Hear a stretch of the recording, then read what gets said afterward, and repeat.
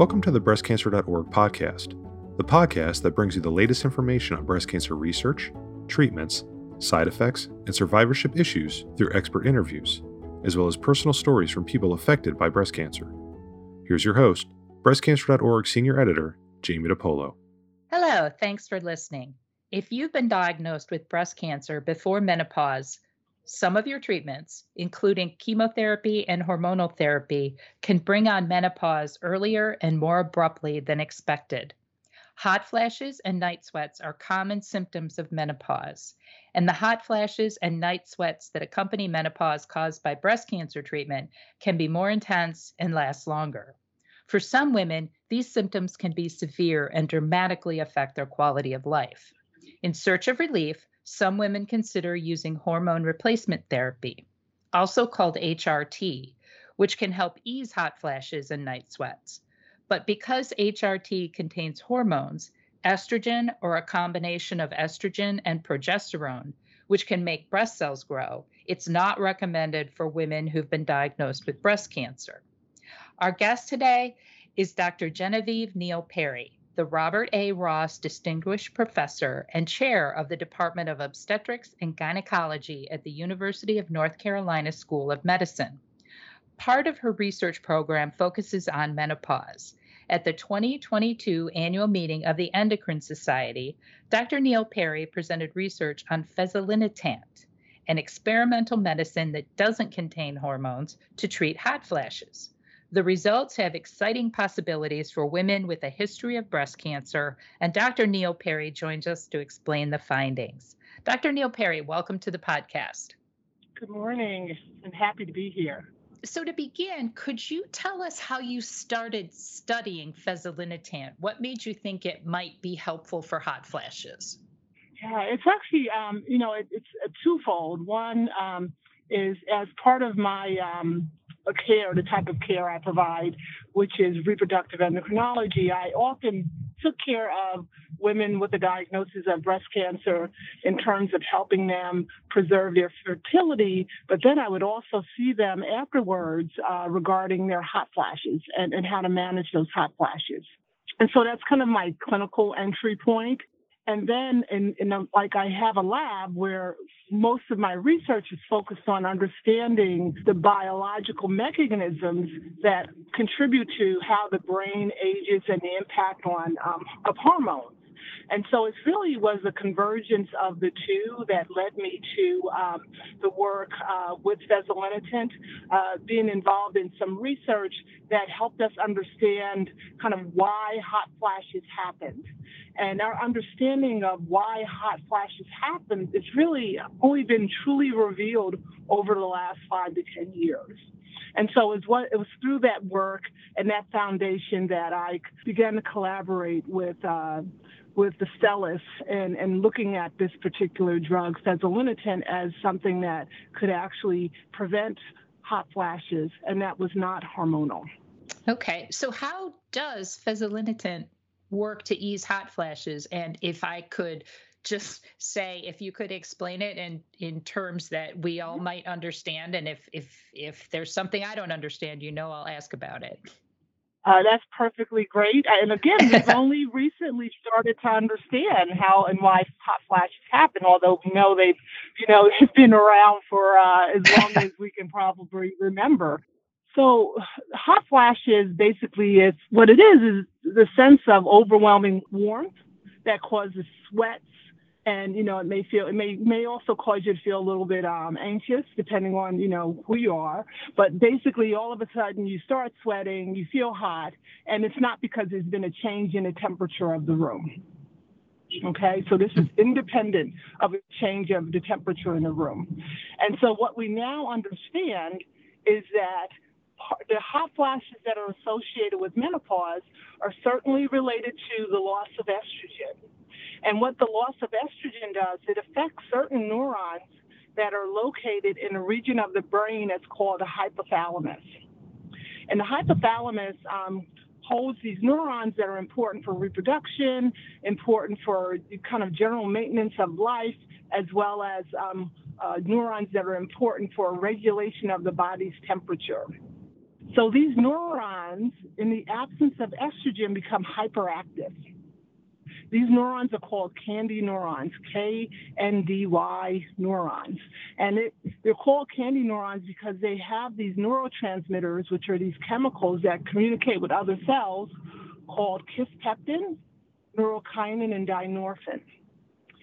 And they become really hyperactive, and they're releasing these peptides, and these peptides are stimulating the neurons that are located in the thermoregulatory region of the brain, and they're triggering this sensation that, you should actually, your body should respond because it's hot. And so your body responds to what this perceived like neurochemical change, and it responds by causing you to sweat and doing things to help cool you down. And so that's what we understand now in terms of the biology that we didn't understand. And fezolinetant is a neurokinin 3 receptor antagonist. So what does that mean? That is a big word. That I talked about. I know. The neuron that I talked about, the KNDy neuron, one of the peptides it releases is neurokinin. Okay? And that peptide is the peptide that's stimulating and causing these neurons to think that, we're overheated and we need to cool down. And so what this antagonist, and basically an antagonist is like something that blocks the action of the drug or the chemical. What this antagonist does is it blocks the action of the neurokinin in the brain region that causes the trigger of thermoregulation. The other thing it does is it actually reduces the activity of these KNDy neurons. So it's twofold. It reduces the activity of the KNDy neurons, and it reduces the activation of the neurons that are regulating your body temperature. So fezolinetant is a neurokinin 3 receptor antagonist, and it blocks the KNDy neurons, and it reduces the activation of those neurons that regulate heat. Okay, thank you. So I'm going to paraphrase that a little bit, and you tell me if I'm understanding this correctly. So basically, we now understand that hot flashes happen in the brain, in a region of the brain. Right.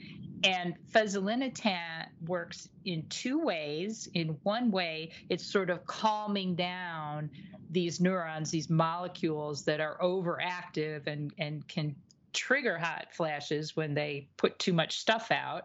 And then it also is kind of blocking other molecules from hooking into their receptors and starting a hot flash in a very basic way. Am I understanding that right? That is a very basic way. So if you're like a hockey player, right? Okay. And you have your goalie, and the goalie is kind of blocking those pucks. Mm-hmm. That's what fezolinetant is doing. Is blocking the puck, entering a goal on the KNDy neuron. So it is blocking, the entry or the activation of those cells.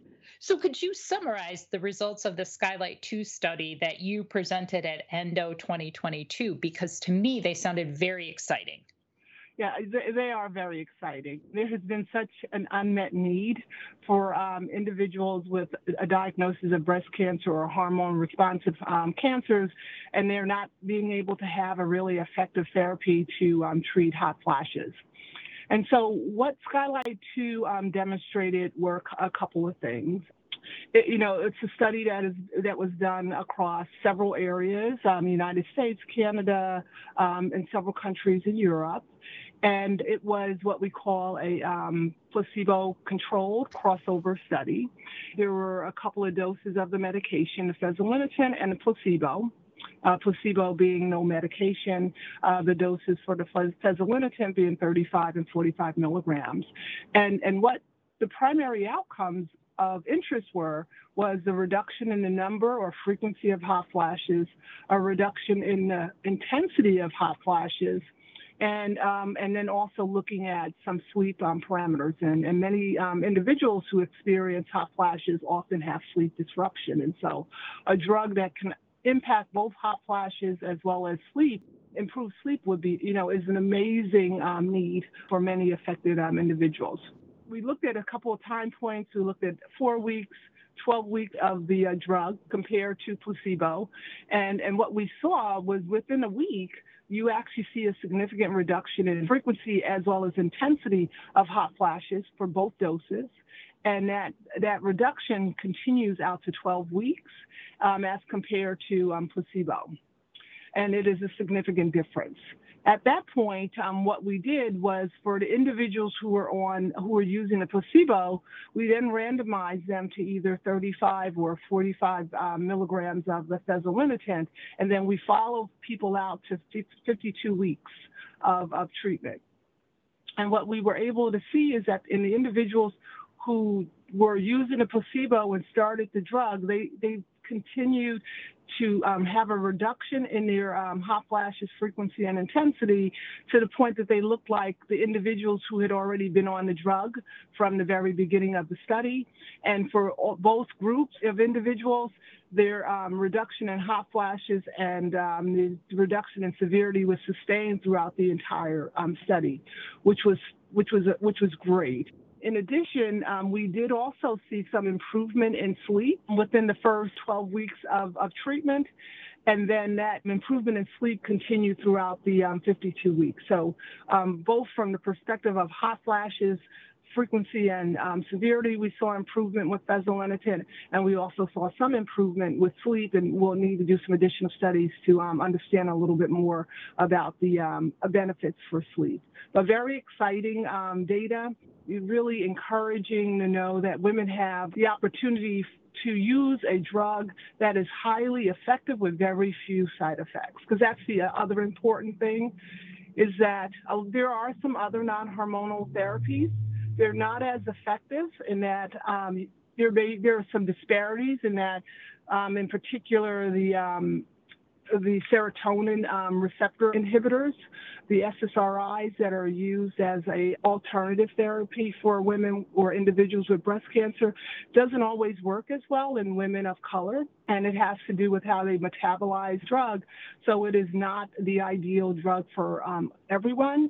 With fezolinetant, we had women who were obese, we had women who were women of color, and we were able to see great outcomes in all of the groups.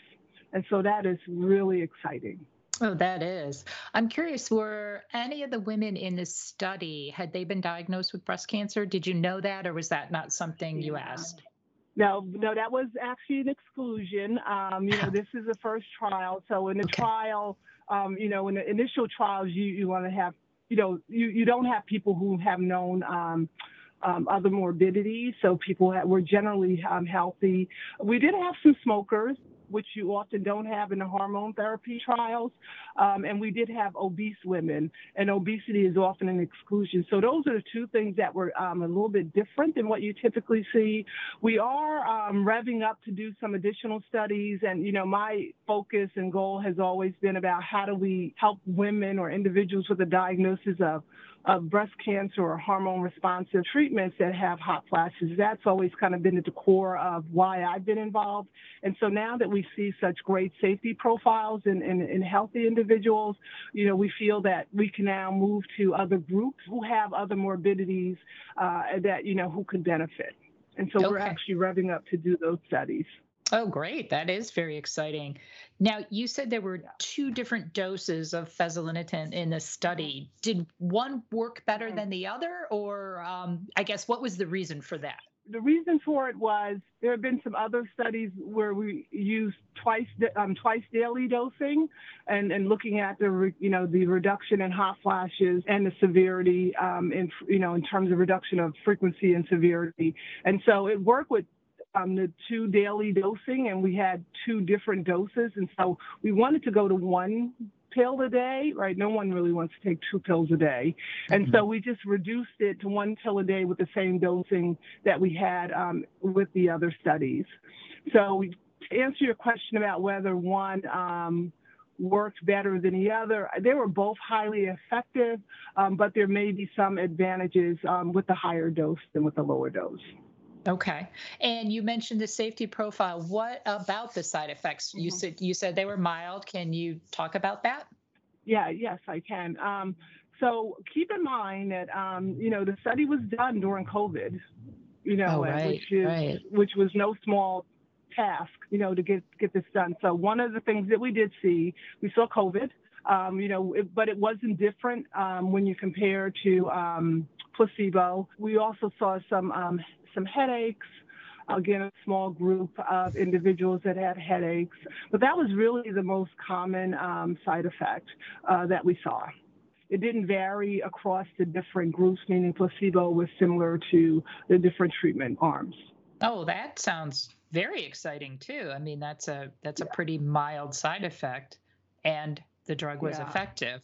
I want to ask too. So your study, you had women taking it for 12 weeks. You evaluated, and then if anybody was taking a placebo, they could switch over to fezolinetant, and the people who were taking fezolinetant kept taking it. So and all total, it sounds like the study lasted for a year. So right. I'm wondering, would a woman take fezolinetant for as long as she was having hot flashes, or just for a year, or what? Or is that something you still need to study? Yeah, that's a great question, and it is something that we still need to study. So if you look at, if you look at some studies from the study of women across the nation and some studies from Australia where they just kind of looked at the timing, duration of hot flashes, the average woman will have hot flashes for 5 to 7 years. The question is whether they're bothersome. And so, typically when we treat hot flashes, it's because they're disruptive. People, you're not sleeping, you're breaking out of sweat in the middle of a meeting, and which is just really uncomfortable. It's just very disruptive. So if one assumes that, the average woman has, hot flashes 5 to 7 years, someone may need to use it. Really, the goal would be to use it as long as someone needs to. That would be kind of the message at this point. You may have the question of whether if we withdraw the medication, do hot flashes come back? We haven't quite done those studies yet, but we do know over time, they do go away. And so one would anticipate that the biology isn't any different, with or without the use of fezolinetant. Okay, well, that sounds very promising. And then I guess finally, I'm kind of wondering, what if we could put the results in perspective for women with a history of breast cancer? Is the manufacturer going to apply for FDA approval for this use? Does more research need to be done first? And I'm also wondering if fezolinetant is approved for any other conditions. Yeah, so it's not approved for any other conditions. The initial approval will be just for women or individuals with hot flashes. That have bothersome hot flashes.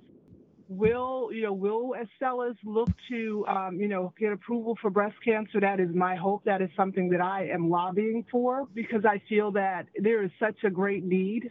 That's why I've been involved with the study, just because I know as a clinical provider that there really are not many options for individuals who've been diagnosed with breast cancer, and the treatment itself it triggers hot flashes, right? And that's not necessarily true with some other treatments.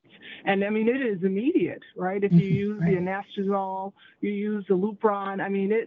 You're right. You said at the beginning of the of your talk that they could be really severe, and they are, and they're severe in young individuals, right? My advocacy and my kind of personal goal is to see this approved for individuals with hormone-responsive cancers, as well as individuals who have blood disorders that cause clotting, because they also can't use estrogen. Okay. Okay. So it sounds like then the final message is kind of stay tuned, because we need a little bit more research, and we need to wait and see what's going to happen. But still very, very exciting to know that this is out there and the work is being done. Oh, yeah, it is very exciting. And at least from the data so far, there's nothing that indicates that it would be a contraindication.